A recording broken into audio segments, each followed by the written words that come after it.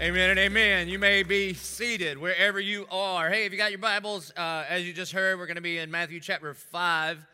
We are in week 5 of this series, Best Sermon Ever. And before we dive into the scriptures, I want to just say a word to all of our high school graduates. We have 89 students that are a part of our student ministry that are graduating this year, and we say we are very proud of you, and this will be...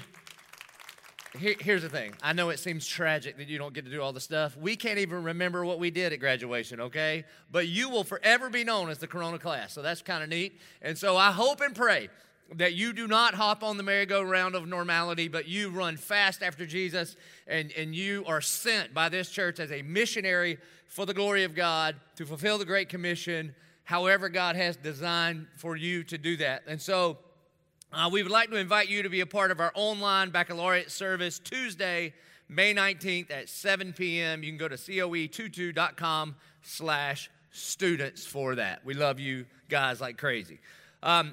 Page 22 on your journal, Matthew chapter 5.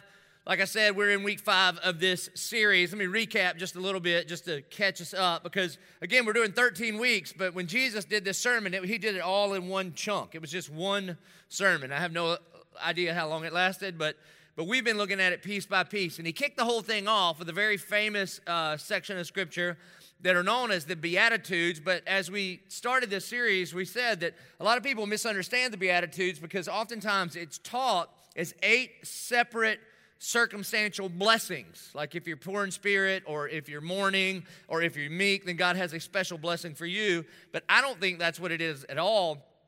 I think Jesus was actually laying out the gospel, and it's not 8 circumstantial blessings. It's really the order of salvation that starts when we are poor in spirit and realize that we're spiritually bankrupt and we need God to do for us what we can never do for ourselves. You're blessed when you find yourself in that place. And then you find yourself in the place where you decide, oh, you know what? I'm ready to turn the reins of my life over to the Lord. That's what it means when God says, blessed are the meek. Meek is a Greek word that means the bit in a horse's mouth. So it's that moment in your life where you decide you're not the boss of you anymore. You're going to turn control of your life over to the Lord. And then the rest of the Beatitudes are about how our lifestyle is impacted by the life that we have through Jesus Christ. And then right on the heels of that, in the Sermon on the Mount, then he says, kind of, therefore, since through the gospel your whole life is changed, now be salt and light in this world. In other words, the gospel's effect on you should affect the world that you live in. And then he says, now I did not come to do away with this law, the Bible, the scriptures, but I came to fulfill it.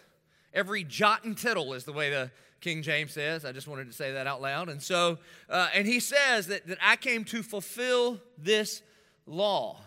And so to move away from the scriptures is to move away from Jesus. And then he says this. Remember, the disciples are there listening, like the main 12 guys. And there's a large crowd there, lots and lots of people, because Jesus has been doing miracles. And then right on the heels of that, on be salt and light, and I've come to fulfill this law, he says this. He says, unless your righteousness exceeds that of the Pharisees and the scribes, you will never enter the kingdom of heaven. To which, if you're taking him seriously, which I hope you do, you should hear those words and think, uh-oh, because the righteousness of the Pharisees was exceeding all of us already. I mean, they were professional Bible people that were professional do-gooders. And then that leads into Jesus. 6 times he is going to deconstruct the righteousness of the Pharisees, the religious people, and he's going to reconstruct it in an even more impossible way. Because he's going to take it from just a physical activity, like don't murder, and he's going to elevate it to a heart deal. Like when you're angry with your brother, you've already murdered. And so he does this 6 times. He deconstructs and reconstructs. And I think where we're going to end in our time today is going to be the bookend to this phrase that he says, unless your righteousness exceeds that of the Pharisees, you have no part with me. And so 6 times he says, you've heard that it was said, there's like a religious way to do it, but I say to you, and we've covered 4 of these already. You've heard that it said don't murder, but I'm saying don't be angry. You've heard don't commit adultery, but I'm saying don't lust. We talked about divorce, we talked about oath, we did those 4. Then we're going to pick up in 5 and 6 today. Verse 38. Jesus says, you have heard that it was said, an eye for an eye and a tooth for a tooth. This is Leviticus chapter 24, verse 20. Now, what's happening back in the book of Leviticus is that God is essentially writing like Israel's constitution. They were not a people, and now they're going to become a people. They were a group of slaves in Egypt, and now all of a sudden they have to be a people that is not ruled over, but they are going to figure out how to live together in community. And so God gives the Big Ten, the 10 Commandments, and then there's all of these laws about how they are going to treat each other. And essentially what Moses is doing, what God is doing through Moses in Leviticus 24 with eye for eye and tooth for tooth, is he's trying to put a stop to the chaos that's going on. He's saying, when you are done wrong, I want to put a lid on the retribution that you seek as you're trying to seek justice. And so, if somebody, in fact, all of chapter 24 is what you get to do to people when they do something to you, which is kind of weird. If somebody steals your cow, then this is what you can do to them. You can get one of their cows. If somebody breaks your arm, you can break their arm. If somebody pokes you in the eye, you can poke them in the eye. And the deal here, though, it was raising the level of morality, because apparently what was happening at this point, it was just total chaos, is that someone would poke you in the eye, and in revenge, you would not limit it to exact retribution, but you would get poked in the eye, and then you'd burn their house down. It was that kind of thing. And so the problem here is that it just kind of doesn't work. Because what happens, man, you poke me in the eye, and then I poke you in the eye, and then what you going to do next? Then you got to figure out how you're going to get me back for getting you back. And then it escalates a little bit. Anybody that's got a brother and you would fight, as you know, you remember you used to fight with your brother? This is how it turned into all-out war. It was just this series of escalating events, because no matter how much you try to pay somebody back for the bad thing that you have done, you ever notice it doesn't work? You ever notice, look, I'm just going to be honest. It feels good for a second, like you hit me and I get you back. It feels good for a second, but it just goes away so quickly, and then you thought, you know what I should have done, you know what I should have said, and it escalates and escalates and escalates, and this is how you get like the Hatfields and the McCoys. This like generational feuding between two families, and they don't even know where it came from exactly.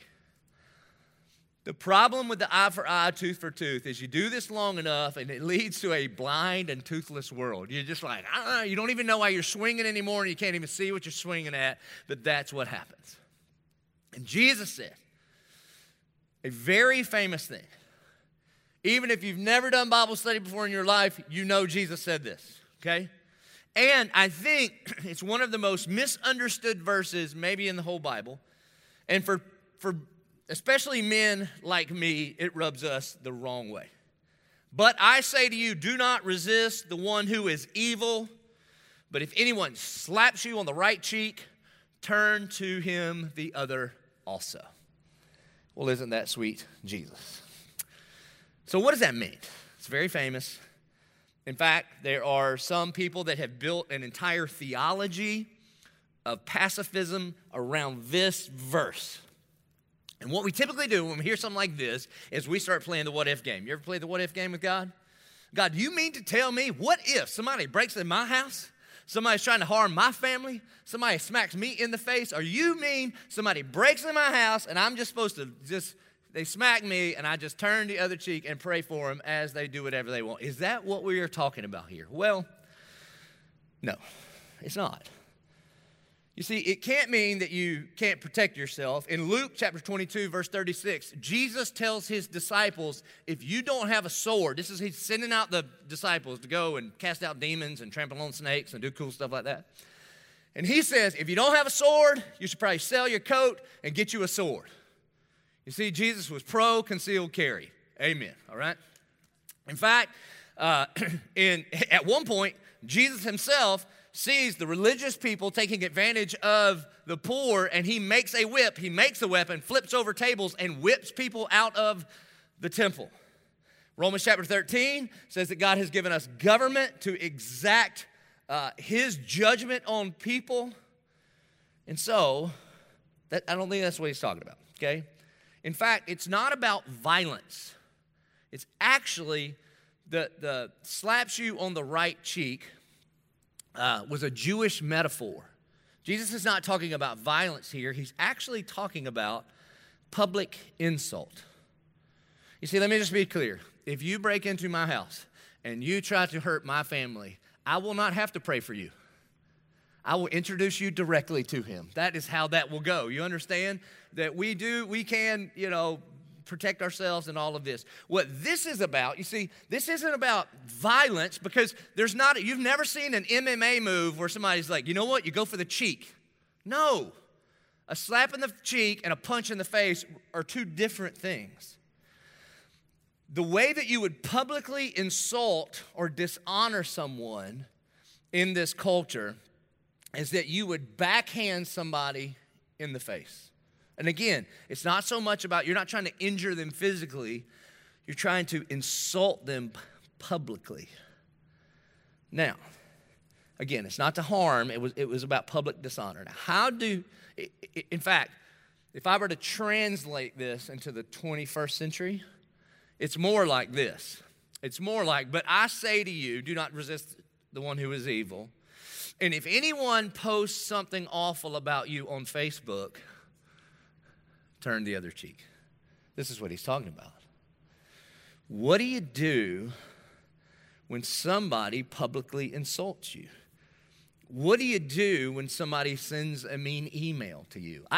We keep a list of the mean emails that people have sent to us here at the Church of 1122, and we have some doozies. I mean some doozies. One day, that's going to be the sermon. I'm just going to read the things that people have said. What do you do? How do you respond? Do you fire back quick? I mean, what do you do? Do you go all caps so they know you're yelling? What do you do when somebody slaps you on the cheek? Well, the first thing you do is you do not react by slapping them back. And again, don't think slapping in the face. I don't know a lot of us that slap people in the face anymore. I hope not. But what do you do when you're in a meeting and somebody insults you? Do you insult right back? What do you do when somebody cuts you down? Do you go right back? What do you do when somebody mean tweets you? Do you bring up that embarrassing photo that you have of them from college and then share that for the world to see? What do you do when somebody tries to dishonor you? Well, Jesus says, if anybody does that, you turn to him the other cheek. What does that mean? Well, first and foremost, I think here's what Jesus is saying, is that you don't have to defend yourself, because you believe that God is your refuge and God is your defense. And then secondly, you don't have to allow them to continue to walk over you.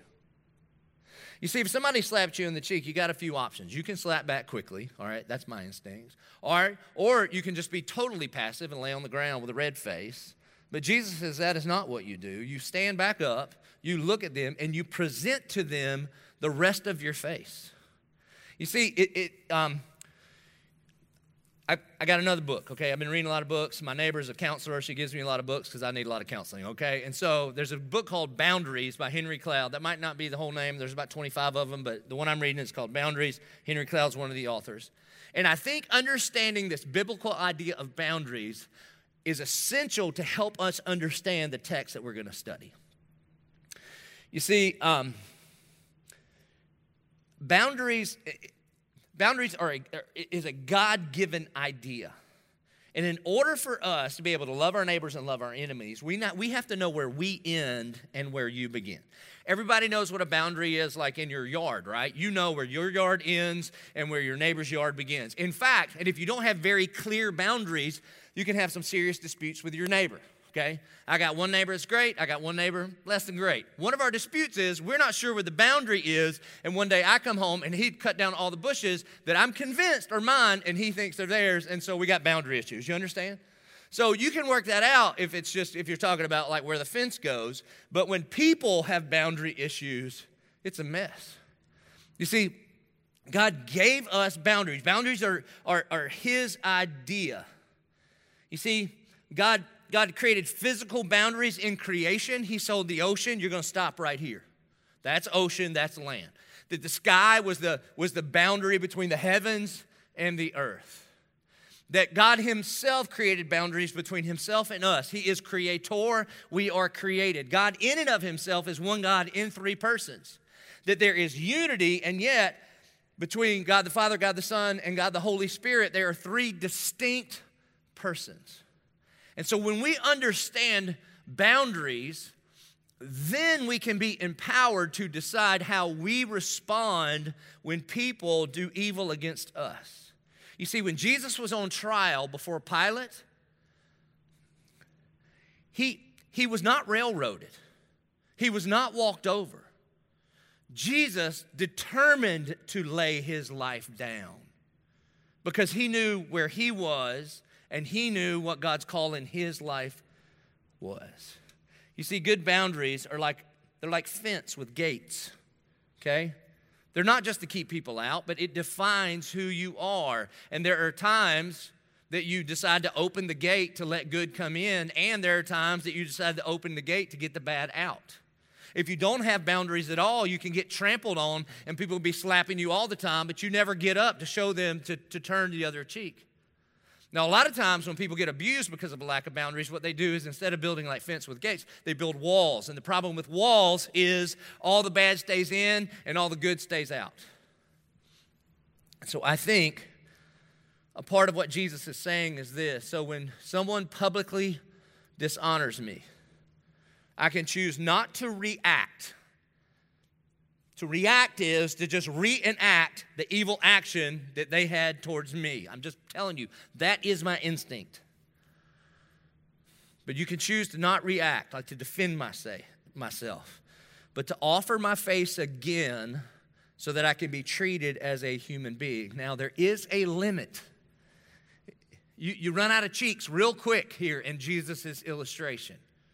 So he is not asking us to be a doormat. I think what we'll see when we look at all of his examples is what Jesus is saying is when the evil one, again, we're not talking about brothers and sisters either. When someone evil does this against you, you are more concerned about God's reputation than defending your own reputation.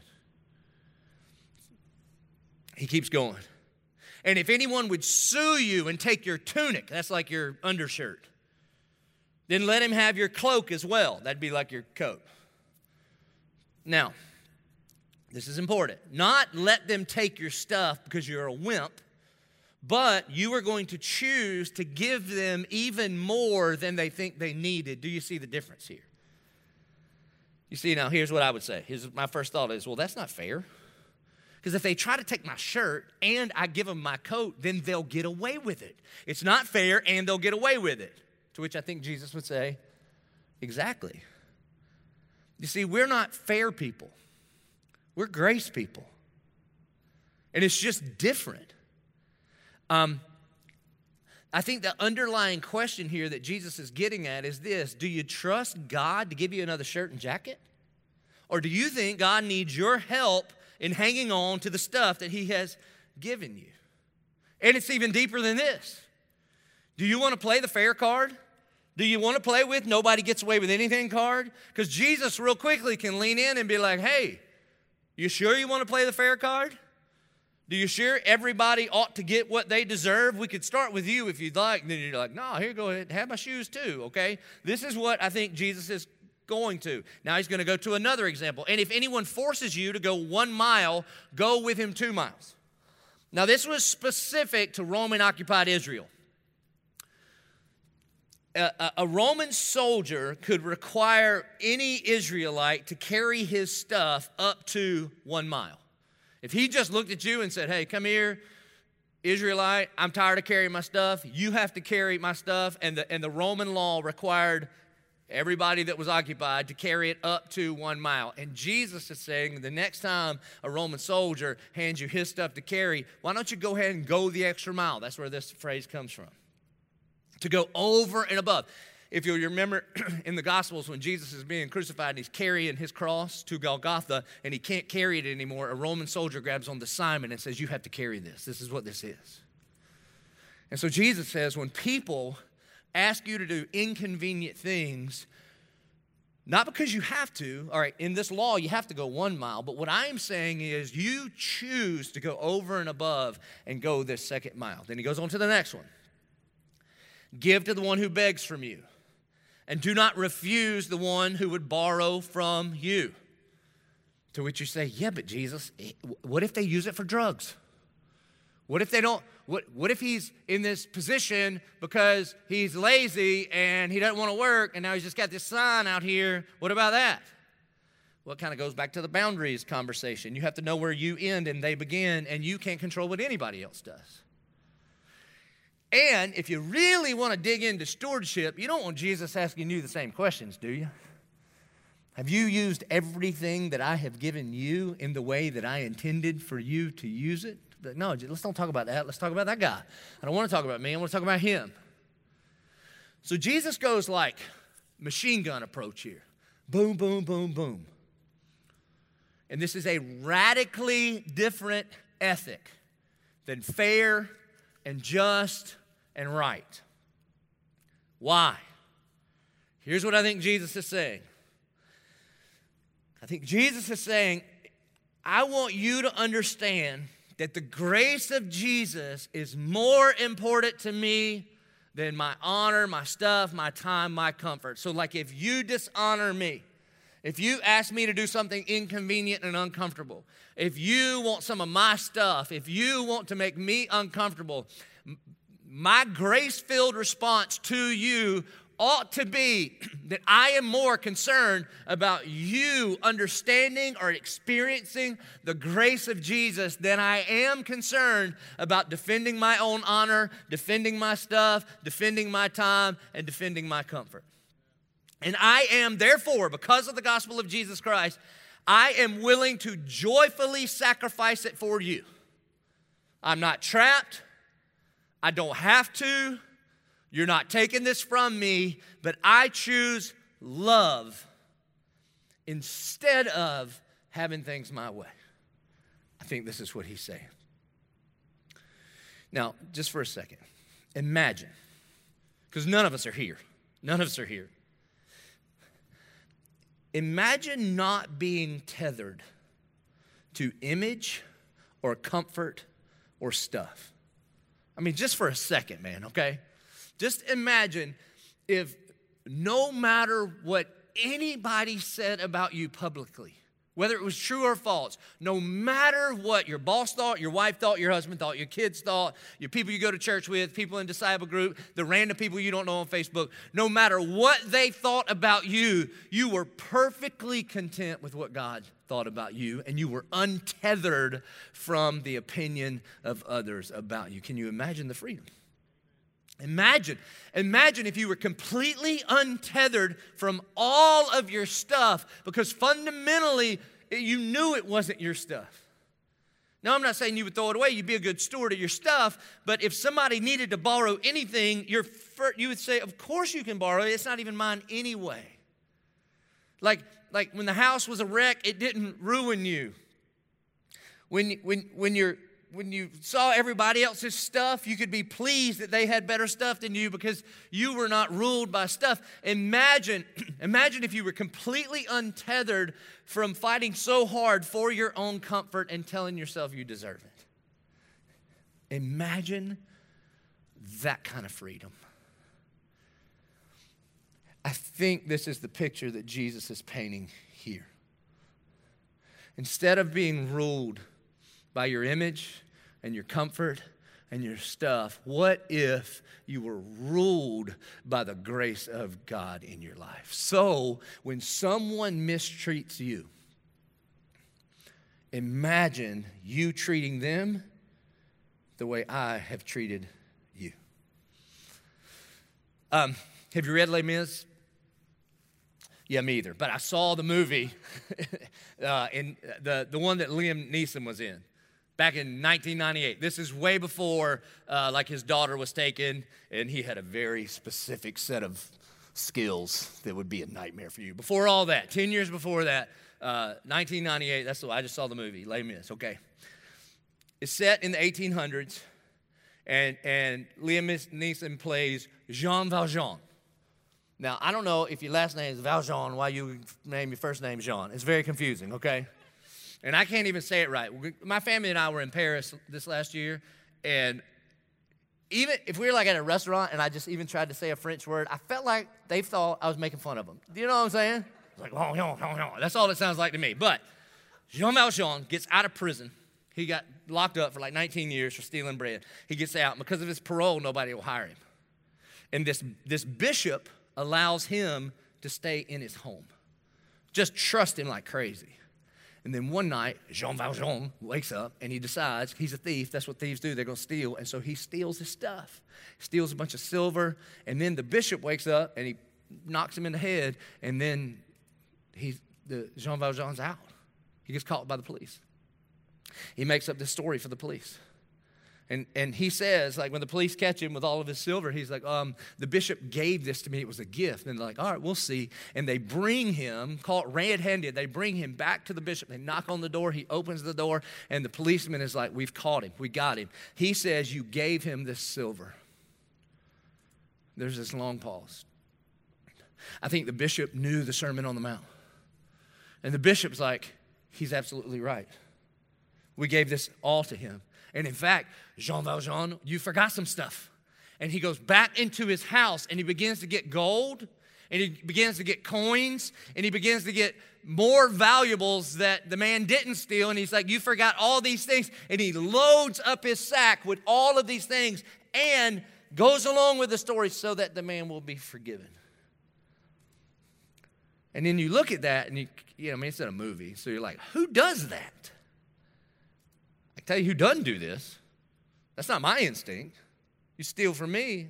I have an instinct that wants to protect, that wants to fight for my honor and my comfort and my stuff.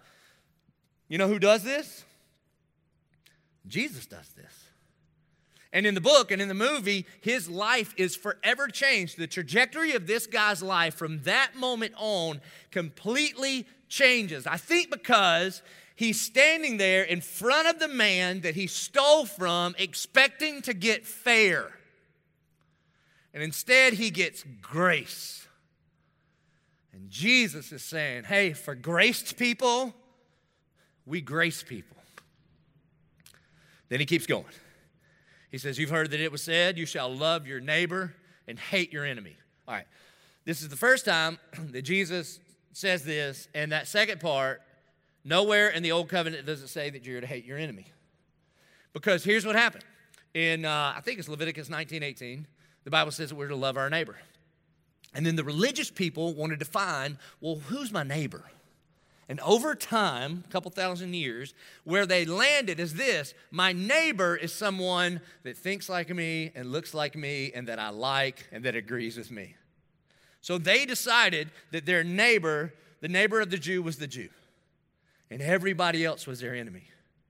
And so the dark side of loving my neighbor became, and I'm going to hate my enemy. So you have heard that it was said, you shall love your neighbor and hate your enemy. But I say to you, love your enemies and pray for those who persecute you. Who does that? Jesus tells us to love our enemy. Now here's the thing. This is one of the reasons we know love is not a feeling. Because you can't command feelings. Right, husbands? We try to do this all the time. Hey, why you feel so cruddy? Don't feel that way. It doesn't work, all right? Jesus doesn't command us to feel a way. He commands us to action, which is to love our enemy and pray for those who persecute you. Not pray about those who persecute you. Pray for. Do you know the difference between praying for and praying about? We pray about people all the time. Dear God, I pray about my wife. Would you just change her attitude to be in line with what okay? Dear God, would you just be with my boss in such a way that he would know what an amazing employee I am? Now, you realize you're not praying for your boss. You're actually praying for you, and you want God to change your boss for you. That's not what he's asking us to do. He's saying, I want you to pray for the person that is persecuting you. That I want you to begin to go before the Lord on their behalf and pray God's blessing in their life. Paul's going to say it this way in the book of Romans chapter 12. He says, bless those who persecute you, bless and do not curse them, rejoice with those who rejoice and weep with those who weep. Now, a lot of times pastors like me pull this verse out of context to talk about anybody, when somebody in the body's hurting, we're all hurting. And that's legit. That is true, okay? But in this context, what he's saying is that you typically don't rejoice when your enemy rejoices and weep when your enemy weeps. You typically rejoice when your enemy weeps and you weep when your enemy rejoices.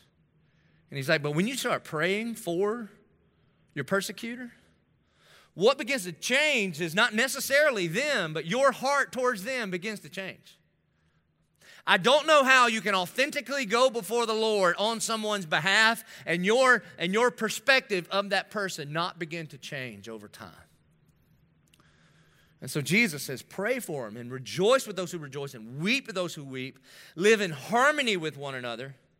Do not be haughty, but associate with the lowly. Never be wise in your own sight. Repay no one evil for evil, but give thought to do what is honorable in the sight of all. And if possible, we're back to our boundary word again. Sometimes it is not possible. It is not. But if possible, so far as it depends on you, live peaceably with all. You see, because as you begin to pray for that person, God may not change that person, but I promise He will change you and your attitude towards that person. So let me ask you this question. Who is your enemy? Who is your enemy? In fact, on page, I think it's 23 of your journal, I want you, if you know who your enemy is, some of you, it doesn't take you very long at all. You'll be like, I know right now. It's my ex. It's my boss. It's my old roommate. It's that person on Facebook. I mean, it's that business partner. Here's my thing. I don't know about you. I typically walk around and don't even know I have enemies. And then I get on social media and I'm like, oh, I guess I do. There they are, okay? But for some of you, I know, for some of you, it's legit. Like, I'm not even saying what they did wasn't evil. Remember the context here. He's not talking about brothers or sisters in Christ. He is talking about don't resist the one who does evil against you. And I'm saying it was evil. Like your ex-husband, your ex-wife stood in an altar and promised before God and the pastor and Nana and all your friends, till death do us part. 6 years in, he bailed. And then made up all this stuff about you that was just vile and evil. Or for some of you, man, it's your business partner. Y'all started out together. You invested more money, and they were all your ideas. And then you fast forward a little while, and somehow he has the company, and you got nothing, and he's evil. Or for some of you, it was a roommate. And she just lied. She just lied. She couldn't stand that you were the favorite in the group. So she made sure she was there first and stayed last to always shape the story in such a way where somehow, unbeknownst to you, you were left out and you're not in the group anymore and they don't even like you. You can't figure it out. But every time her name comes up, you're a Christian, so you're like, well, I forgave her. I just want her to. That's going on. Yeah, who's your enemy? Well, Jesus says you should love them. If you don't want to know what that means, just go to 1 Corinthians chapter 13. I don't have time to go through it, but you on your own, just go to 1 Corinthians 13, and it tells you blow by blow, step by step, what love looks like from one person to another. That you'll be patient and kind, and not arrogant and not rude and not keeping a record of wrong. So he says, love your enemy and pray for those who persecute you. You ever been persecuted? Have you ever been persecuted? I have. Not too bad. Not like jail time, and, it meant something quite a bit different then than it does now. And we do live in a different day. 20 years ago, people couldn't persecute you like this, right? They couldn't. I don't know the exact quote, but Mike Tyson, who is solid guy to listen to when you're working on sermon material, he just said when he was growing up, nobody would talk that way to his face like they do online because they get punched, all right? To which I would lean him back to turn the other cheek. But still, have you ever been persecuted? I have. People picketing our church with verses, or Bible verses, and then my name, Joby's going to hell. Magazine articles, Facebook posts, those kind of things. Now, I wish I could stand before you and say, it bothers me none. But here's the thing, man. I'm a human. I'm a human. And when we had the picketers out there, especially the sign about me going to hell and how I don't preach the gospel and all that stuff, the hard part was when I was tucking my daughter in that night and trying to explain to Reagan why people that say they're Christians would do that. Now, my instinct is to defend my name. And particularly, I think physically and aggressively, That's just how, I don't know if it's flesh or the way the Lord wired me or some combination of that. So, when we are persecuted, you can either defend your name, which honestly has something to do with this mix of your ego and your insecurity. And sometimes it's almost indistinguishable which one you're being driven by. Your ego because you're offended, or your insecurity because you think everybody will believe. And so when we stand up and say, I got to defend my name, that's one way to go. Or what Jesus instructs us to do is to pray for their soul. See the difference? I can either stand up for my name, or I can pray for their eternity. This thing is either about my ego and insecurity, or like Jesus, we could choose empathy towards the people that we think are our enemies and are persecuting us. In my best moments, which are few and far between, when you begin to pray for someone, oftentimes what God allows to happen, I don't even know how to explain it, but in a supernatural way, is you begin to see the people persecuting you the way God sees them. And you begin to ask the question, what sort of hurt must this person be carrying around that they would lash out at me? And if I could understand how hurt they are, then it would make a whole lot of sense to me why they would want to hurt someone else. What kind of wound must this person have to say these things about me? And when we begin to see people the way God sees them, as broken, hurting people in need of a Savior, it leads us to begin not to respond by trying to defend our name, but to respond saying, oh, I have empathy for your soul.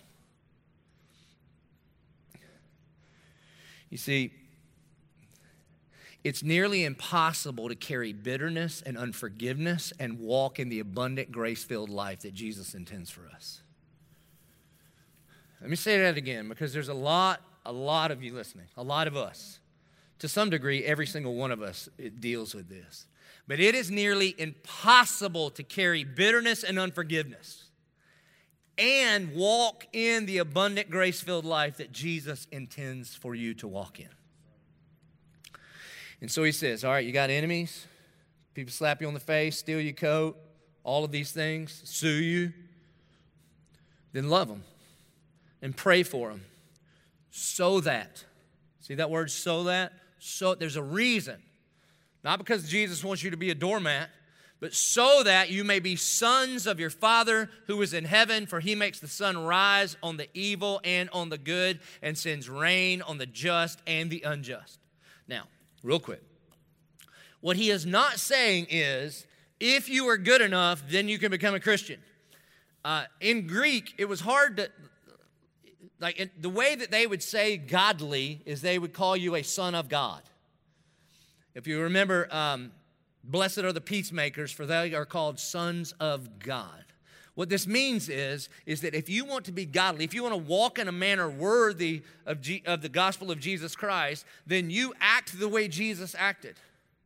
And so when you are reviled and when you are cussed at and when people try to smear your name, you want to respond like Jesus?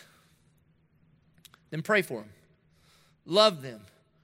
And in so doing, you will be like Jesus. You see, because when we were enemies of God, when we are defaming His name, when we are trying to steal from Him glory, do you know how He responded to us? Ephesians chapter 2 says, and you were dead in trespasses and sins in which you once walked, following the course of this world, following the prince of the power of the air, the spirit that is now at work, and the sons of disobedience, among whom we all once lived in the passions of our flesh, carrying out the desires of the body and the mind, and were by nature children of wrath like the rest of mankind. As offended as you have ever been by what somebody else has said about you or done towards you, we have been exponentially more offensive to the one true and holy God. But God, being rich in mercy because of the great love with which He loved us, even when we were dead in our trespasses, He made us alive together with Christ. By grace you have been saved. So when we are reviled, when we feel like we are treated poorly, how do we treat those people in the Sermon on the Mount because of the gospel of Jesus Christ? Jesus essentially is saying, why don't you treat them the way I have treated you so that you will be godly and they will experience grace instead of fairness. Then he says, for if you love those who love you, what reward do you have? Do not even the tax collectors do the same? And if you greet only your brothers, what more are you doing than others? Do not even the Gentiles do the same? He's saying, listen, the world acts that way. Drug lords and terrorists are cool to people that are cool to them. And you are supposed to be a son or a daughter of the Most High King who operates with a different kingdom mindset. So when you were treated poorly, choose grace. Because when somebody slaps our cheek and we slap them back, he says, you're acting, when he says Gentile, it doesn't mean non-Jewish here. He says, you're acting like somebody that has nothing to do with God. All your theology may be right, but in that moment, you're a practical atheist. Because you're more concerned about defending your own glory than demonstrating the glory of God through the cross of Jesus Christ. C.S. Lewis says this, to be a Christian means to forgive the inexcusable because God has forgiven the inexcusable in you. And the reason that we do that, again, verse 45, so that. It's so that the people will see God. Because it's one thing to declare the gospel, and it is very, very important. But it is a whole other thing to demonstrate the gospel tangibly before people that are mistreating you. One of the most beautiful displays that I've ever seen of this in modern times, it happened in the aftermath of the shooting at Emmanuel AME Church in Charleston, South Carolina. A father who lost his wife and his son in the court says this to Dylan Roof, who was the murderer. He looked at him on the stand and he says, I forgive you, son. And my family forgives you, but we would like you to take this opportunity to repent. Repent, confess, give your life to the one who matters the most, Jesus Christ, so that He can change it and change your attitude. About a month ago, somebody sent an article where they were interviewing this dad because it's been, there's some time has passed since he said those things. And in the article that they sent me, the person interviewing him asked him this question. Do you have any second thoughts about looking at your son and wife's murderer and saying, I forgive you? And here's his response. He says, I always get asked that. And people want to know why, even if he did repent, why I would ever forgive the man who murdered my wife and my son. And he said, my answer to them is always the same. I choose to forgive the racist killer because I believe and trust God's word when he tells me that vengeance is his to repay, not mine. I need not avenge the vile deeds of Dylan Roof myself. It is mine to avenge. I will repay. Scripture promises me. Now that is a grace-filled freedom that the gospel of Jesus Christ offers to every single one of us. So what do you do when you're mistreated? What do you do when you're not treated fairly? What do you do when people put you on blast, even if it's not true, especially if it's not true? Essentially, what Jesus says is, why don't you do to them exactly what I have done to you? And why don't you put it on display? Not how great your name is, but why don't you put on display how great my name is? And then Jesus gives this bookend statement. Remember, he kind of kicked this whole thing, you have heard that it is said, but I say, with, unless your righteousness exceeds that of the Pharisees, you have no place in the kingdom of heaven. And then he's going to wrap it up with this.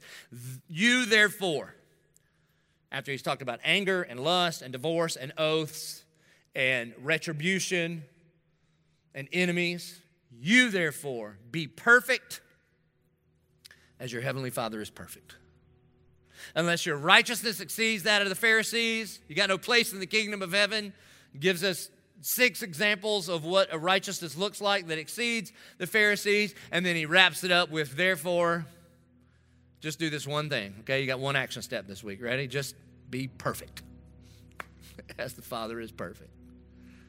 To which, if you're honest, you go, I can't. Jesus, I can't. I'm 0 for 6 on your list.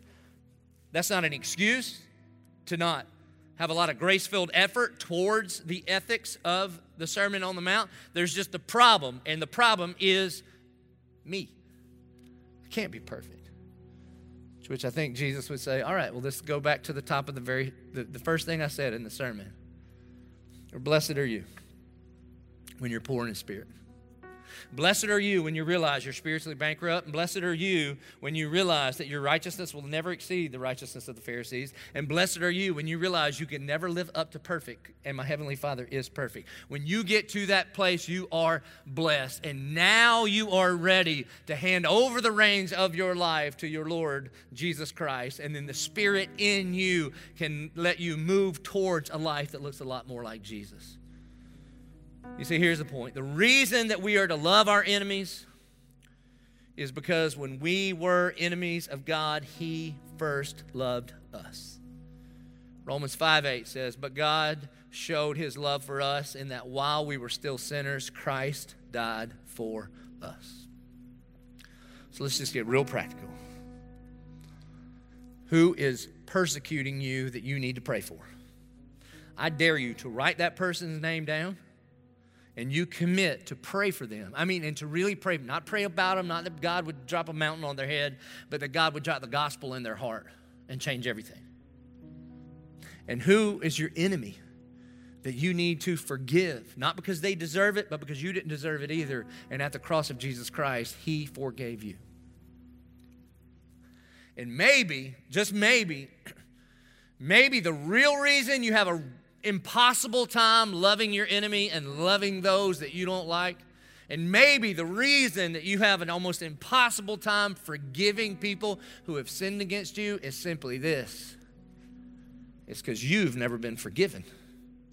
Maybe the reason you have a hard time loving others is because you have never received the love of God towards you through his Son, Jesus Christ.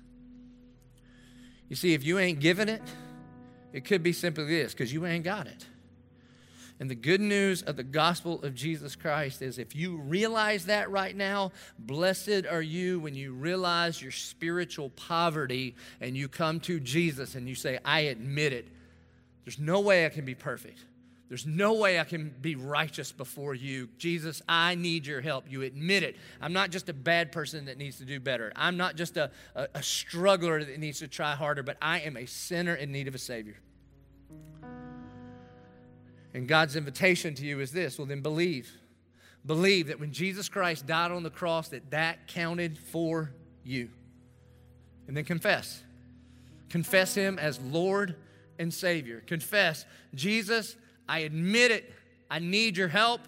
I need to be saved by you. I believe when you died on the cross, that counted for me. And in this moment, I confess you as my Lord and my Savior. And the Bible says that you will be saved. And then everything changes. Everything changes. I'd like to give you an opportunity right now to receive the forgiveness of Jesus Christ, to experience the love of Jesus demonstrated by him for you on the cross before you did anything to change or deserve it. So wherever you are, would you please bow your head and close your eyes? And if you would say that's you, if you would say for the very first time, I think the reason that I've got this bitterness and this unforgiveness, I think the reason when I get slapped, I immediately slap back. I think the reason that I want to defend my name and my honor is because I have never fallen on my face before the cross of Jesus and surrendered my life to him. And so if that's you in this very moment, would you just pray to him? Would you just admit it? I'm a sinner in need of a Savior. And if you believe that when Christ died on the cross, somehow that counted for you, would you confess it right now? Would you just confess Jesus as your Lord and Savior? Would you cry out on the name of the Lord? Our good and gracious Heavenly Father, God, we love you because you first loved us. God, I thank you that this Sermon on the Mount is not just a new law, but this Sermon on the Mount is a demonstration of the gospel's effect in our life. God, forgive us. Forgive us when we harbor unforgiveness that turns to bitterness. And God, would you overwhelm us with your grace and overwhelm us with your mercy and overwhelm us with your love. God, may we not only declare the gospel with our mouth, but may we demonstrate the gospel by the way we treat those that may mistreat us simply because when we were enemies of you, you paid the price for our sin, you adopted us into your family, and you call us sons and daughters. Not because of the things we do, but because of what Christ has done on the cross. We pray this in Jesus' name. Amen. If you prayed to receive Jesus as your Lord and Savior, we want to know who you are. There's a button on the page that you're watching right now. And would you just click it and say, I raised my hand, I surrendered my life to the Lordship of Jesus Christ, and somebody will be in touch with you. Because the job of the church is not to just make converts, it's to make disciples. And you become a part of the body of Christ. You become a part of the family of God, and we would love to be your church family. And to all of us, we're going to respond to the gospel. We respond by bringing our tithes and our offerings, our first and our best. We respond by praying. And there's a bunch of us that need to pray big, bold prayers that God would give us the power to forgive and to not try to defend our honor, but to put on display the honorable name of Jesus this week. And we respond by singing. So would you please stand as we bring, as we sing, and as we pray. Let's respond.